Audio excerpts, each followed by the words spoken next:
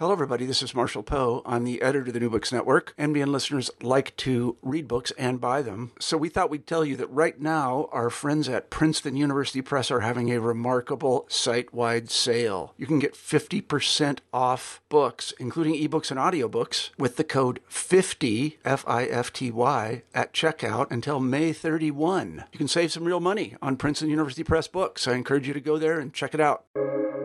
Welcome to the New Books Network. Good day. Welcome to the New Books Network. I'm Boris Scarpa, and this is New Books in History. And today we have with us Professor David Beito, who's a senior fellow at the Independent Institute and Professor Emeritus at the University of Alabama. And the book that we're going to discuss here is The New Deal's War on the Bill of Rights, the untold story of Franklin Delano Roosevelt's concentration camps, censorship, and mass surveillance. I'm pleased to have you with us today, David. Thank you for inviting me. So I'm going to, the first question is quite straightforward.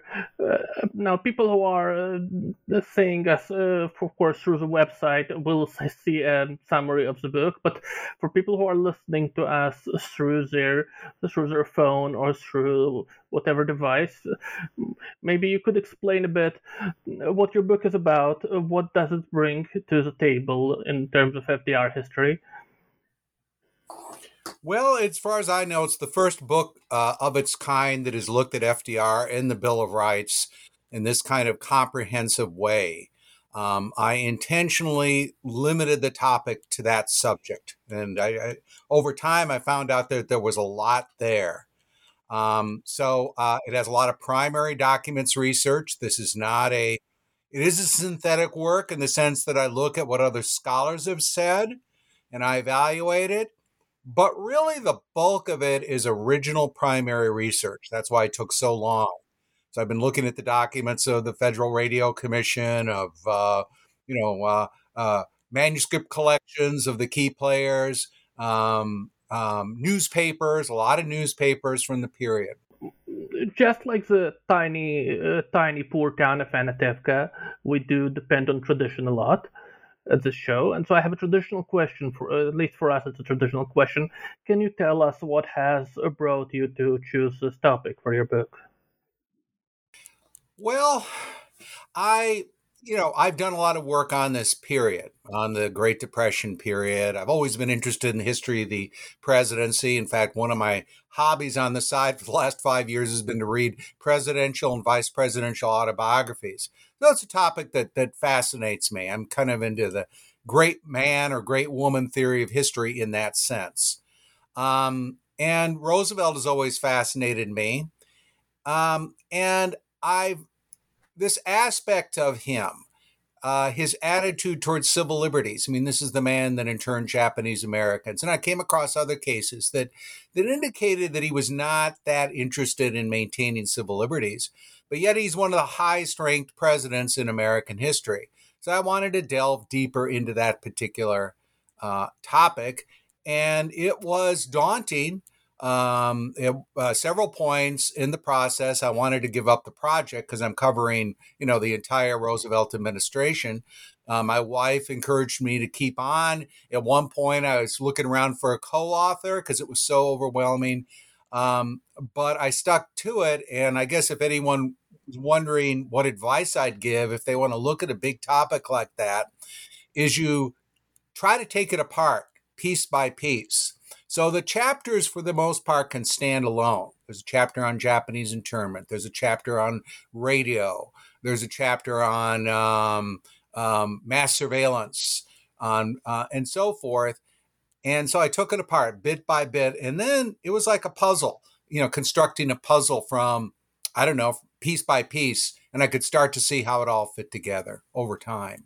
You mentioned mass surveillance, and I'd like to start with this because I'm struck by these words which you used with this term, mass surveillance, because while the mass surveillance which you talk about, the surveillance project of the Black Inquiry Committee, these were in a way they were in a form of innovation. but it's in a bad kind of innovation.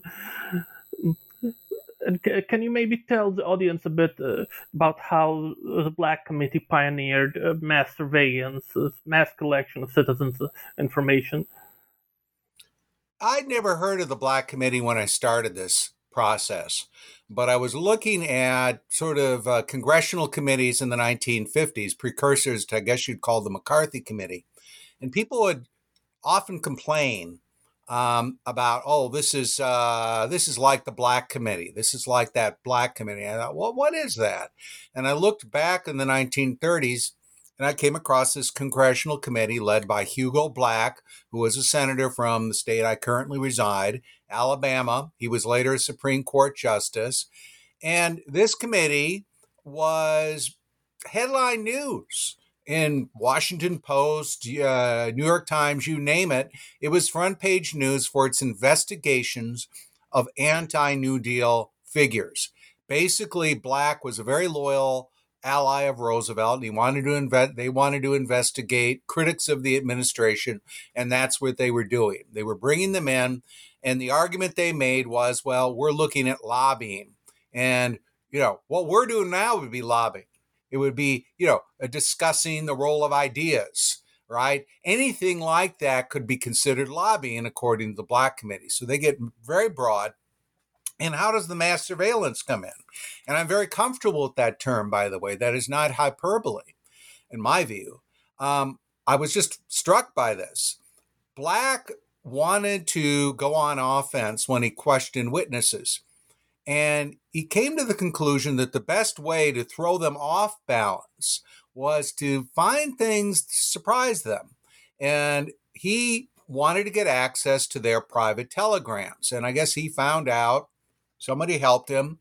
He worked with the Federal Communications Commission. He worked with the Roosevelt administration. And they had a rule at the time that the private telegraph companies, the main one was Western Union, that was over 50% of long-distance communication. So it was the email of its time. Really, very close parallels. Was required to save all copies of all messages. So Black thought, well, if only I get access to this stuff. So he went to the telegraph companies and he said, I want copies of all the telegraph messages sent by, for example, this one thing he asked for, all members of Congress over a 9-month period. I want, these people and these people. I want their messages, their incoming and outgoing messages. And Western Union, much like one would hope, I would say, communications company today would act, Microsoft or whoever, would say, no, we're not going to provide you this information unless you have some sort of subpoena, unless it's targeted. Well, these were not targeted. These were sweeping. These were like they call dragnet subpoena. This is looking at everything. So he went to the Roosevelt administration and the FCC and went in and made copies, went through more than 3 million private telegrams. Now that's mass surveillance. And he copied several thousand, took notes, and he told his staffers, and he did it like, he was able to do it like 10,000 a day. They were very fast. And he said, well, if you see private information, look past that. If you see anything related to lobbying, which, as I said, it could include just about anything, take note of that. Copy it.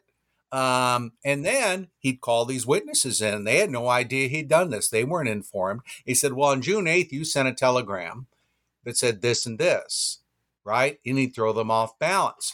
Now, again, telegrams are like emails. People would say things in them they wouldn't say in regular messages. They were instantaneous. A lot of these companies had their own telegraph operators, and they wouldn't save them, so they'd let their hair down. So it was a really great way, from his standpoint, to go on offense against these witnesses. And I think mass surveillance applies. 3 million private telegrams this committee went through. Right, this is definitely a completely different scale of surveillance than I don't think that there has been a similar program before this. Nothing like this. They had gone to the government had gone to the telegraph companies before, and it had often been big battles. and they were able to get messages, but it was usually very targeted, like one individual, and there would be, evidence of a crime, or, it wasn't this kind of thing. And then later you had the FBI tapping phones, but you'd have several hundred being tapped in a single day. I've seen the estimate. It was small compared to this. So it was truly a bigger deal in that sense than anything before, or anything since up until, the internet age, basically, I would say. So it was a big deal in terms of scale. Just to move on from this a little bit, you've already talked a bit about the role which the FCC played, and one thing which strikes me, and it's a trend throughout your book, but particularly with the FCC, but you've got these agencies which are supposed to be these non-political bodies, these expert bodies, and allegedly they are there to do these to create a framework in which people do their business, to regulate a given economic activity. But they're clearly they're being weaponized. They're being weaponized politically. Whether you talk about the IRS being used to target critics of the New Deal, you talk about the FCC, which transforms basically into a surveillance organization. Later, it transforms also into a censor. And can you tell us about this process of where these agencies, which we have stopped just being regulatory and they became partisan, they became, a tool for political, I don't want to say political suppression, but clearly they're politicized in a very crude way. How did this happen? It's a revolving door, and I guess in a lot of ways, right? People are in and out of government. They know each other. Let me give you a very good example. You mentioned the FCC, and I think that's a good example. The man who hired to FDR, that handled radio for FDR, again, no one knew radio better than FDR, how to use it. When he ran in 1932, was a guy named Herbert Petty. When Roosevelt becomes president, he appoints Petty head of the FCC. So there you've got already some degree of politicization. Charles Bellows was president of CBS. He had been an federal was called the Federal Radio Commission at that time. He'd been one of the members of that, and he was president of CBS. Right. So when Roosevelt comes in, another thing about Bellows is Roosevelt had gone to school with him. Right. So a lot of them are going to the same prep schools. Right. FDR was Harvard man. I could just go example after example. I forgot what the name of the prep school was called, but they were classmates. He knew these people that were well placed in business and government. So there was a friendship level. Now, what also happens with the Federal Radio Commission, of course, is you got a national crisis in 1933. The economy is in very bad shape. Roosevelt comes in. Everybody said he's the president, and they're inclined to not ask any questions. So basically, the networks just say, Mr. President, you have the use of the airwaves at any time, right? If you have critics, we will take them off the air. So in that emergency period, although things do lighten up a little later, he has broad powers, but a lot of it is he knows these people. He knows them on a first name basis. He can contact Bellows and call him Chuck or Charles or whatever he calls him, and he's a charmer, and he can get what he needs. But he usually doesn't even have to contact them in that way. They know what to do. So the FCC is a good example of that, but there are others of people moving in and out of government, people going to the same schools, people knowing each other on a personal basis, and they don't really see that they're doing this for political reasons in a lot of cases. They have a similar agenda, but sometimes they do, and there are officials that are uncomfortable with it and push back. So to some extent, it is just that they share the same beliefs as Roosevelt does, and to some extent, it's actually a personal connection which they have, or a party connection. So from this, I'd like to go back a bit, at least in terms of going back in time, because we talk about something which is really fascinating to me as a discussion of political tactics when you talk about Hoover expanding the powers of the federal radio regulator, transforming replacing the Federal Radio Commission with what we know as FCC. And you talk about something which you call the strategy of manufactured chaos. That's a term you use in your book. And it was such a fascinating example of the strategy, which I really would like you to talk about this on this show, because it's a strategy which is I'm still not used sure. today. I didn't. Oh, go ahead. It's a strategy which is still used today. We can still see agencies do this, and so maybe you should explain this. I think it is going on today. It's not a term I originated. I think it was Thomas Hazlitt or Charlotte Twite that came up with it, who did very good work about the 1920s. And that's a chapter where I cheat because the focus is on FDR for the whole book, with the exception of one chapter. And that chapter looks at radio before FDR came on board. And it looks at the regulation that came in, that he expanded and used quite effectively. But I said, look, we have to, for me at least, let's look back. What was radio like? Because radio was a very young medium. The first radio station, commercial station, came on the air in 1920. Roosevelt took office in 1933. So what happened in that previous decade? It turns out it was very fascinating, because initially the federal government's regulatory power of radio was very limited. The only thing the federal government pretty much could do was, if you were already broadcasting, you'd go, very often you were doing it already, you'd go to the federal government and you'd get a license, and then they would say, okay, here's your wavelength, and if anybody interferes with your wavelength, we'll stop them. Right? So it was a property rights regime, basically, right? You'd own the wavelengths pretty much as private property. You could buy or sell stations. There was no license renewal. There was no requirements beyond that. And so I think in the early 1920s, it's very fair to say that radio was freer than the print press in a lot of ways. There were still prior restraint laws for the print press, not for radio. So you can go on there. And you had socialist stations, you had labor union stations, you had evangelists, you had incredibly wide range of different radio operators. Now, the head of the Department of Commerce, which regulated radio, such as it was Herbert Hoover, future president. Hoover was a progressive. He's often seen as a kind of free market, do nothing guy. No, he was in that tradition of the progressive Republicans. He wanted government to do more. And his view of radio was the following. He said, look, I don't like all this commercialism. I don't like all these commercials all the time. And all these stations, they're not concerned about the public good, and they're treating radio like, private property. They're selling and buying it. They're looking at it this way. He didn't like this. And they've got narrow specialized interests. He didn't like that. So if you had a station that was for a labor union, he didn't like that because he wanted them to be more generic, to appeal to the whole public, right?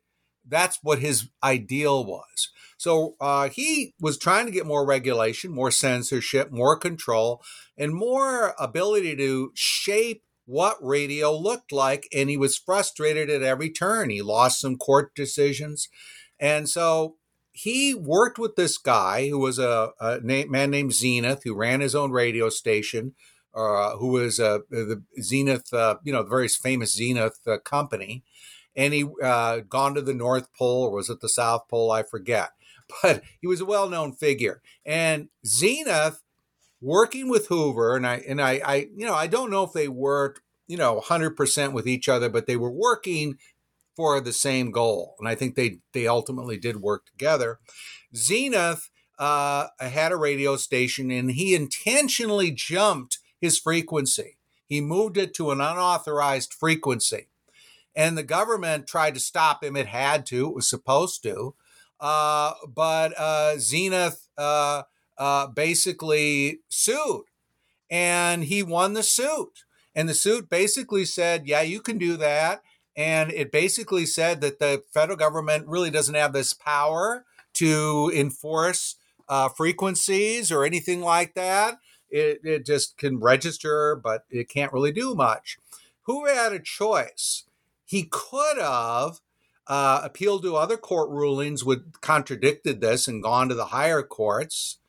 Um, um, or he could have said, look, I'm going to keep enforcing the old law because of these previous rulings. Let the courts decide. But instead, what he decided in a very calculated way was, I'm going to stop enforcing wavelengths. And in other words, he created chaos. What I mean by that, I mean any station, and there were hundreds of them, could move their frequencies wherever they wanted.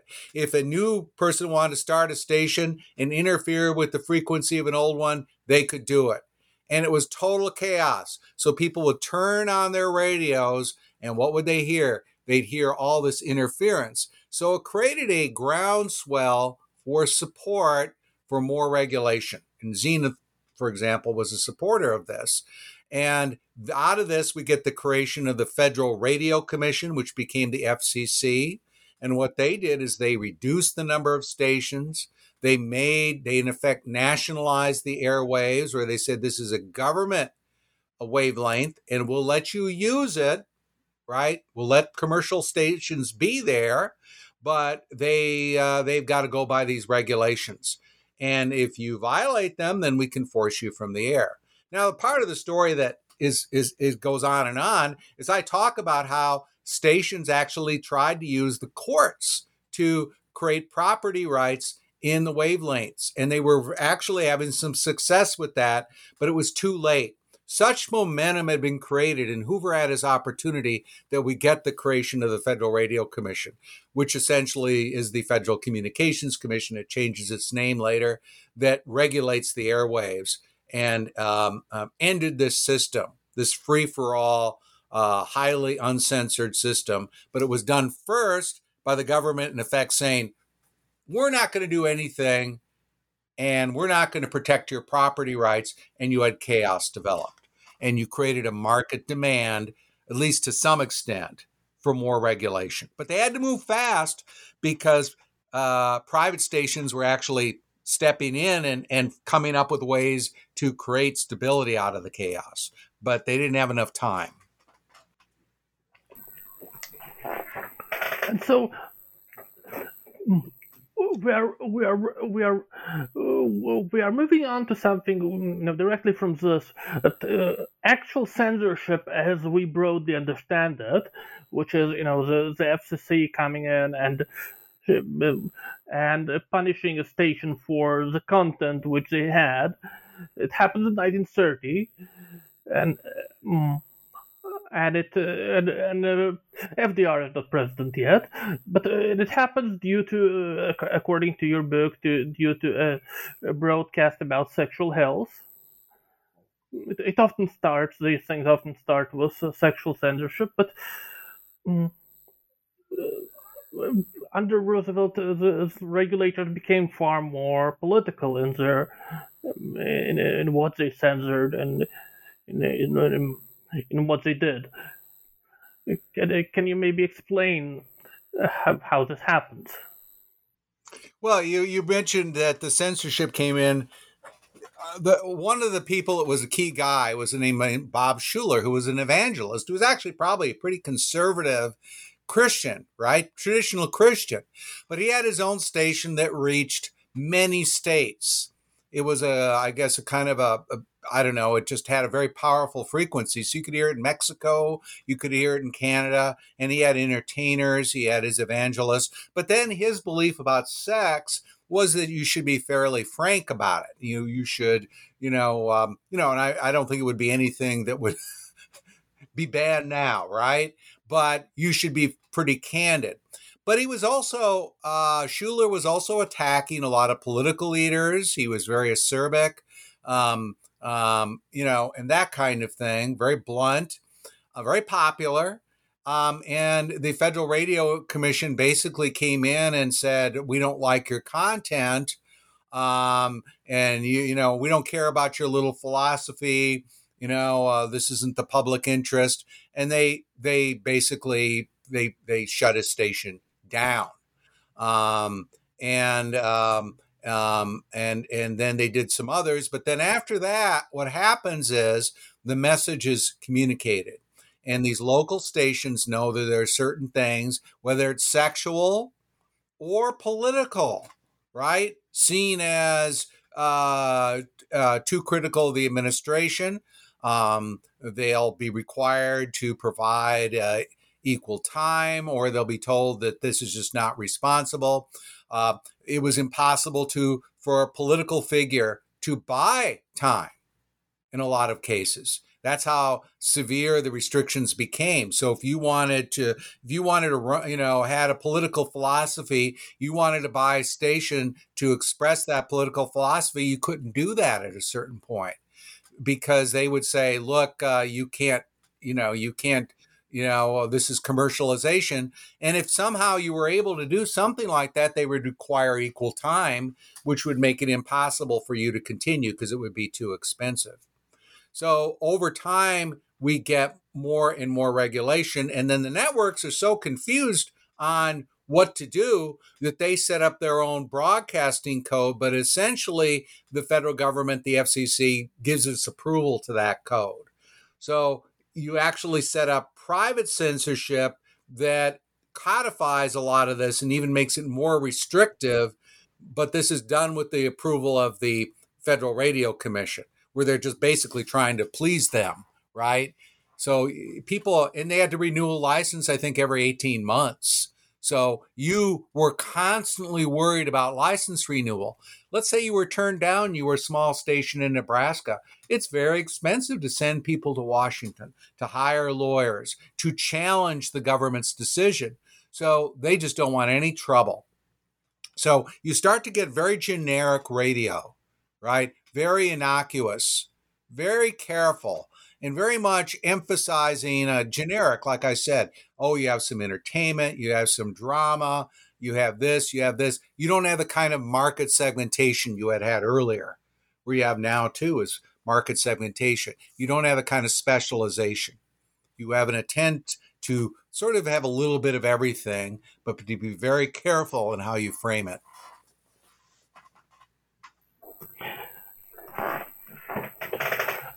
And just to drill down a little bit more on the subject, which we've already talked about a bit, is the cooperation, it's almost, you could say, the collusion between the biggest radio networks and the White House. And you mentioned that the NAB, the National Association of Broadcasters, they place their networks directly at the administration service. They've notified the president, if you want us to stop our broadcasts so you could speak to the nation, you could do this. You talk about the coordination between the White House and the media, the coordination between some of the radio outlets and the FBI. And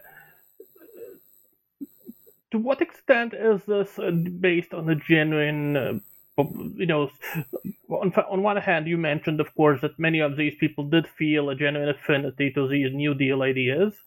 And on the other hand, I don't doubt that there was a degree of, I don't want to say corruption, but a knowledge on which side your bread is already buttered. And so, to what extent was this self-interest? It's just awfully hard to disentangle that. I mean, we look at Roosevelt. Yes, Roosevelt is a political animal.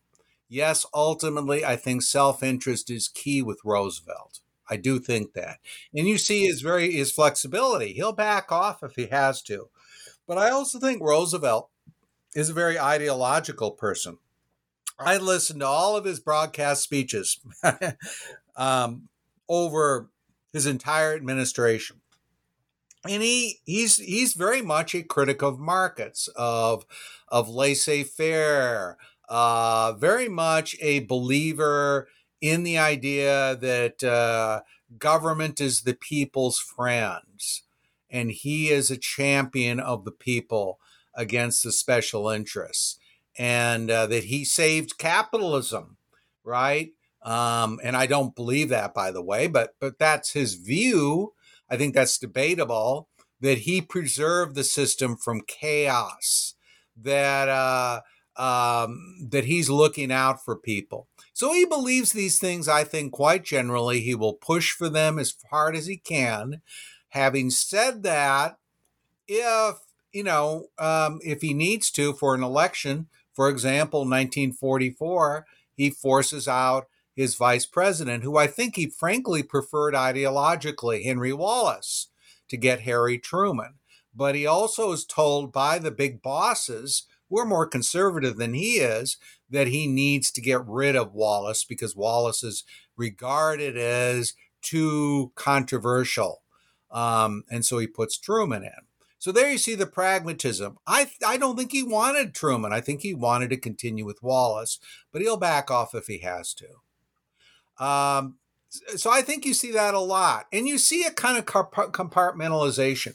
Very good example of this is the Attorney General, Francis Biddle, who's a civil libertarian, I think quite genuine for the most part, and a member of the Civil Liberties Union. But he's the man that ultimately he's against Japanese internment. A lot of people were, but he ultimately goes along with it. Roosevelt is constantly pestering him to investigate people. He doesn't want to do it. He sort of goes along with it. And if you read his autobiography, it's very, very critical of Roosevelt. He said this guy really didn't value the Bill of Rights very much. He didn't care that much about it. He didn't care about constitutional protections. It's brutal, really. But Biddle guess who he dedicated the autobiography to? Franklin Delano Roosevelt. So he might like other things about Roosevelt, the welfare state. Roosevelt's a very charming man as well. He's the kind of guy that is just he's got that Reagan. There's more of a cynical edge to it, but he's got that ability, like Reagan did, to just make everybody feel very good. His speeches are just beautifully put together. They're upbeat. He's very upbeat. He loses humor quite effectively. So he's the kind of guy that has charisma, and people are drawn to that. And something which we've talked about this. You have a chapter about Edward Crump, and he's a very stereotypical figure, you might say. I can't, we are on a sort of radio show, and so we can't use a photograph. But I want to assure the audience that he actually looks like you would imagine a racist machine politician to look like from that era. I cannot prove it, but I ask the audience to either take me on faith or look up Edward Hull Crump Jr. and you will understand what I mean. And he is, he's significantly racist. He uses every dirty trick which is available to trample his opposition, to damage racial equality movements, to discredit his challengers. And you talk in great detail about some of the dirty tricks which he used, but I just like to drill down a bit. The White House was aware of activities that he engaged in. The White House was aware of other people like this, and they worked with them throughout. Yeah, there's a book called Roosevelt and the Big City Mayors that I found quite helpful. And the Crump in Memphis, you had the mayor of New York, you had mayor of Chicago was named, I'm trying to remember their names now. But you had the mayor of Jersey City, Haig, who I have a lot in there about as well. But these big mayors were very important at swinging votes. And they were often in swing states. Where some question is to who would win the state. They were powers at the Democratic Convention. This is before the time when primaries really are the key way of picking presidents. It was done, and some would argue that's still true, by the way. Maybe Robert Kennedy Jr. would see that as true as well. But it's still the big bosses, the big party bosses, and but much more so then, I would say. And Crump is from Memphis. He's a Roosevelt supporter from 1931 on. I mean, Roosevelt doesn't even run till 1932, but Crump is with that very early group that thinks this is the guy we want to be our candidate. Very close, and he gets a lot of money from the administration. I mean, from New Deal programs, public works programs, you name it. And he controls that money. He's the gatekeeper. So I don't think this occurs in Memphis, but it does occur in another place. And I think it probably occurs in Memphis, where people would answer the phones and they would be so confused. It was supposed to be a government agency like the Works Progress Administration, but they'd answer Democratic headquarters, right? Because there was so much intermingled. And people were told, literally told, Mr. Crump says you must vote for this candidate if you want to keep this job, basically. So it was that kind of control, very close to the administration. He's a power broker, and Roosevelt is well aware of what he's doing. In fact, there are complaints about what he is doing that actually go up to the Justice Department. There are people that are willing to prosecute him, but that is always vetoed. So they're very close. Now, saying Crump is racist is true, but his racism wasn't his main motivator initially, at least. Initially, he relies on blacks, African Americans, who could vote in Memphis. He lets them vote as long as they support him when he needs them. But when the African Americans there, who are often Republican, go against Trump, then he's brutal in putting them down. And he eventually doesn't need them anymore, and he eventually goes, against African Americans in a big way, and you get very open racism. Initially, though, he's inclined to use them as political, allies, very subordinate to him, though, but he turns against them eventually. And he does support a range of well, I don't want to say measures, but he does take up really crude tactics to to damage their political efforts when they try to organize with the Republican candidate. Yeah, and I'd say crude, and I'd say open and blatant. I'll give you an example. This Republican leader, he's an African American. He's head of the American Baseball League, Negro Baseball League. His name is J.B. Martin. He runs a drugstore, the leading black-owned drugstore probably in the South. It's a showcase of pride. There are pictures of it in the book. And he has a rally right before the 1940 election of over 1,000 whites and blacks, because Tennessee is a state that, had gone Republican in the past, and it's got this interesting party where you have the African American Republicans in Memphis, and then in the other parts of the state, the more rural areas, you have a white Republican Party that have been, supportive of the Republicans since Reconstruction and before. And these two groups, need each other. They don't necessarily like each other. They need each other. So he's going to have this rally. He's already had one, and he's got the governor's Republican governor, gubernatorial candidate's wife goes to it and so forth. And Crump sends him a message. And he says, you better stop these rallies. You better shut down Republican headquarters in Memphis, or I will police you. And the guy went ahead anyway. Martin went ahead. What happened? The next day, every customer going into the drugstore is searched, patted down and searched, including school children going in to buy ice cream cones. And this goes on 24 hours. Well, not 24 hours, but the store is open like 11 hours. So it goes on the whole time the store is opened, where they're being searched. Goes on for weeks and weeks and weeks.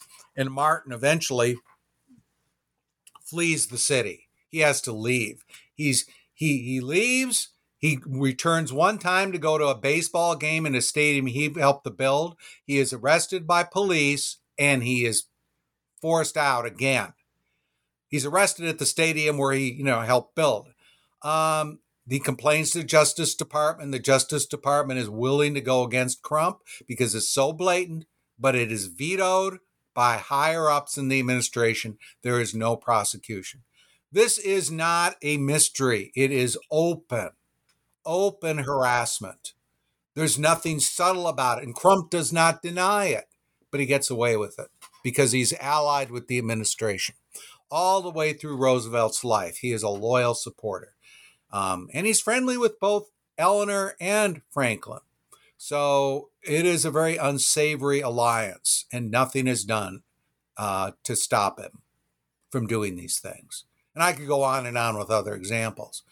And it's a chapter of the book. Initially, I didn't know about Crump. And I found out about this. I said, I've got to have this be a chapter. And again, it would stand alone, telling that particular story. And, inevitably in this discussion, we go back to, the big elephant in the room, trumpeting at the top of his lungs, is, of course, the concentration camps, internment camps for Japanese Americans, and to some extent also, as I believe, some small amount of German Americans were also interned, but primarily the Japanese Americans. And there's often this idea that gets repeated that actually Roosevelt didn't want to do this, but the public was so racist, so much afraid of Japanese Americans that he had to do this. But this is not true. This is a legend, right? Oh, it is very much a legend. Roosevelt, first of all, his ideas. In the 1920s, he wrote op-eds for a Georgia paper called the Macon Telegraph. And in them, he's praising California's laws that ban Japanese, first-generation Japanese from owning land. He is against intermarriage. He is praising limits on Japanese immigration. So Roosevelt is not a big friend of the Japanese. In 1936, this is before Pearl Harbor, Roosevelt actually says privately that if we ever get a war with Japan, any Japanese Americans who meet American or Japanese ships in Honolulu or other ports or their relatives should immediately be put into a concentration camp in the event of war. Now, Japanese internment doesn't occur until more than 2 months after Pearl Harbor. In that crucial period, there is some anti-Japanese feeling, but if you look at the press initially, they're saying, well, leave the Japanese Americans alone. They're Americans. Most of them were American citizens, had been born there by that time, right? And that's the attitude. Roosevelt has people in his administration who are friends of Japanese Americans who say, Mr. President, please speak out in defense of Japanese Americans, because we do have some anti-Japanese feeling on the West Coast. We'd like you to speak. He never did. So this starts rising and rising and rising. However, as late as February, this is the last poll we have before Roosevelt begins internment process. The poll says that more than 50% of Americans are happy with the way the government is dealing with Japanese Americans, meaning they're not supportive. They don't see any reason to send them to camps. And you do get later polls where Americans say they're for it, but that's after it's already happened, right? And you've got all the hysteria. You've got all the, all these people pushing for it. There's a lot of opposition to it. Roosevelt goes against it. As I mentioned, his Attorney General Biddle was against it. His FBI Director Hoover, of all people, was against it. His Secretary of Labor, a lot of people in the military, a lot of people in the Navy, a lot of people were against it. And so it wasn't like, there isn't this overwhelming hysteria, right, that forces Roosevelt's hand. It takes 2 months. There is hysteria that builds up, but that's largely because the administration does not try to calm things down. But even then, it isn't that overwhelming. It isn't that big a deal. Roosevelt did not have to do this. We're talking about 100 and something thousand Americans, right? There are other ways of handling this. He does not have to do this. He's not forced to do this. It wouldn't have hurt his popularity in the least had he not done it. It's something, a quote which is in your book with Senator Haig, which could be said today, I think. Whenever I hear a discussion of civil rights and the right of free speech and the right of the Constitution, always remember that you will find him with a Russian flag under his coat. And there's a trend at this time where, of course, in the 1930s, long before the war actually breaks out, people feel there's going to be something. There's a great concern about national security, about war, and the more concerned people are, the more threats there is, the more critics of the administration are presented first as communists and then fascists, or as even later on actually as Nazis. You have these claims that the Nazis are working to undermine the elections to help the Republicans. Can you tell us a bit about the role which the threat of war, these fears of foreign enemies played into these civil rights abuses which you talked about? Yeah, you quoted Mayor Haig of Jersey City, and it's worth mentioning, I think as you did, that was before the war. And Haig is very worried about people challenging labor organizers and others. He's an ally of Roosevelt, but very worried about people coming into Jersey City who have different points of view. And he'll make the argument. He's a guy that actually seems like he would be a big Trump supporter in some ways, but he was a Roosevelt guy. And his name was Mayor Haig. So you have this sort of fear of immigrants. You have, and a lot of that goes back to, communists. I mean, the early American Communist Party was primarily immigrant, right? And so people would often link them together. And then later in the late 40s, you're getting groups like the Bund, the German American Bund, which is pro Hitler. So you're getting these groups on the extremes that are often associated with both Germany and the Soviet Union. So there is some of that out there. However, in the 1940 election, you have Roosevelt's opponent is Willkie, who pretty much supports Roosevelt's foreign policy with some exceptions. So you can overstate the strength of those attitudes. And there is a group that opposes Roosevelt's foreign policy called the America First Committee, which certainly I think Nazis are trying to penetrate, but it's not a Nazi organization. The America First Committee has socialists like Norman Thomas in it. It has pacifists. It has people like John F. Kennedy in it and Gerald Ford. But there are certainly people, as you would find in, from both the left and the right, that are trying to influence policy. I think that you can exaggerate how effective they are, though. If you look back, I don't think that they are, as effective as they're made out to be. But certainly they're there and they play a role.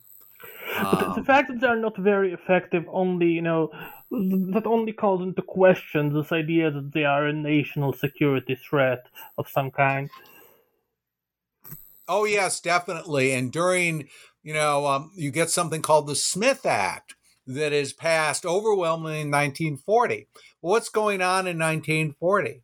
Well, you have Hitler's on the march, but he's de facto allied with the Soviet Union. You had the pact, Moscow-Berlin Pact in 1939. That's still there.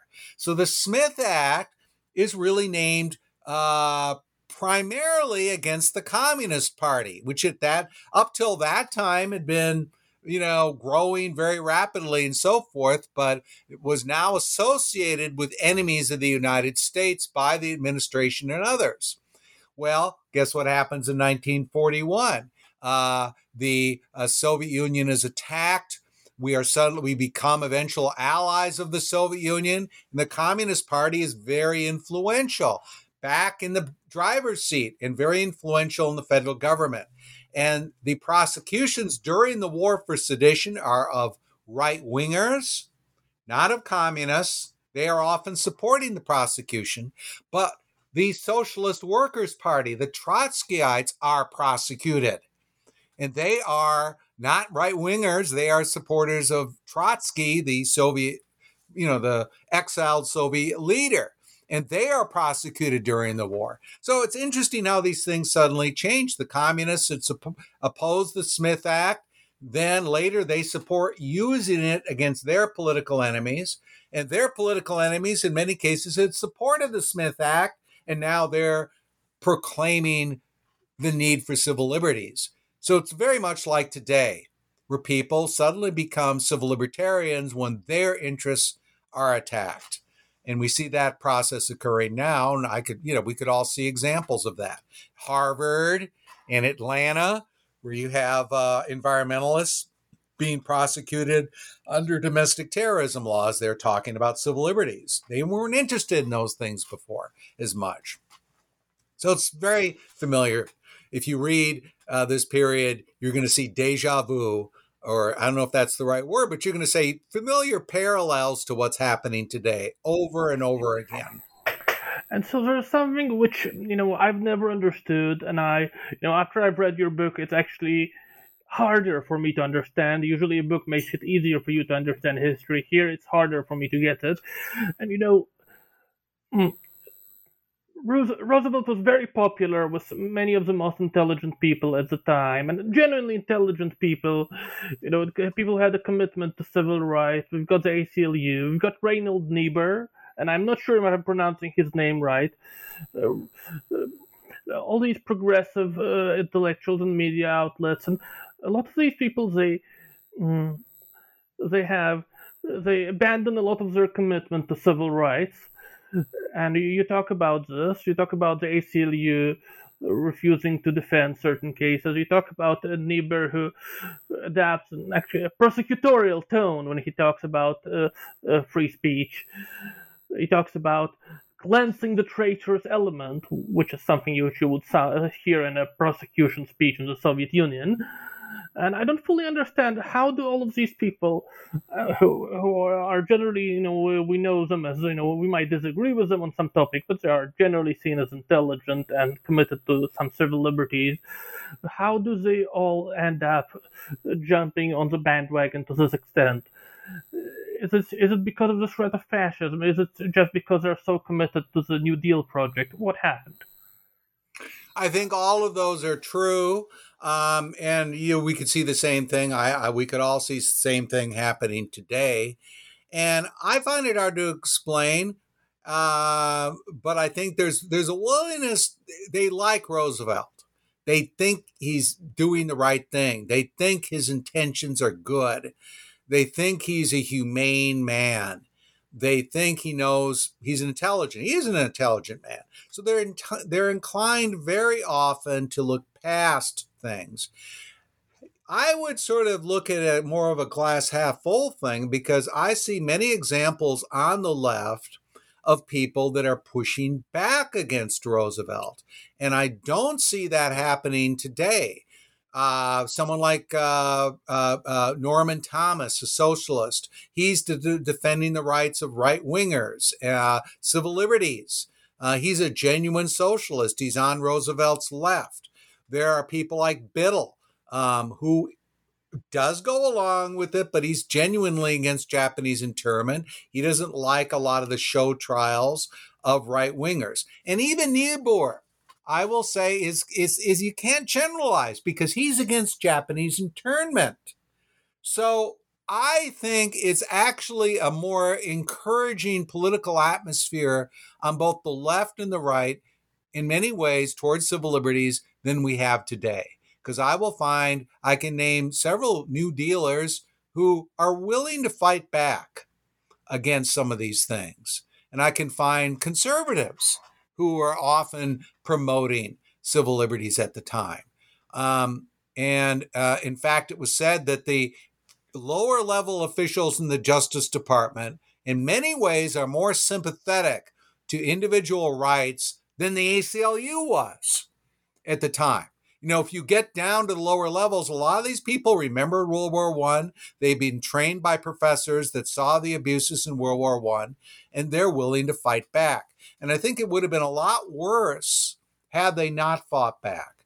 We would have had internment in Hawaii, for example, which we did not have because the leadership of the military there is against it. Roosevelt wanted to intern Japanese Americans in Hawaii. He wanted to move them to one of the smaller islands. And they finally said, look, Mr. President, that would be very expensive. We're fighting a desperate war in the Pacific. We do need those ships for other purposes. So I think that there's some encouragement that someone could draw here if they value civil liberties. The possibility of coalitions between left and right, they do exist during this time. And I would like to come back to another question. I've said that we are creatures of tradition here, and I'd like to conclude also with a traditional question. Can you tell our listeners what books are you reading right now? Maybe there's something that you are reading and you'd like to tell us about. All right. There's a book on Napoleon that I just recently finished by Andrew Roberts. And I've been reluctant to go to the Napoleon movie because I hear that it presents a very different Napoleon. Because the Napoleon of this book, and I've got all kinds of problems with him, was witty, charming, often, the kind of guy that would get, you could have a conversation with, an ordinary person could have a conversation with. And I get the impression from what I've heard about this movie that he's portrayed in a very different kind of way. I'm reading a book about Whittaker, the biography of Whittaker Chambers, called Witness, which has been sitting on my shelf for decades. And Chambers was part of the communist network in the 1920s and 30s. He ultimately broke with it, and he accused a very high official of the State Department, his former friend, Alger Hiss, of espionage. And I'm finding it to be quite a fascinating book. It's just an old, dusty book on my shelf that I finally pulled down and started to read.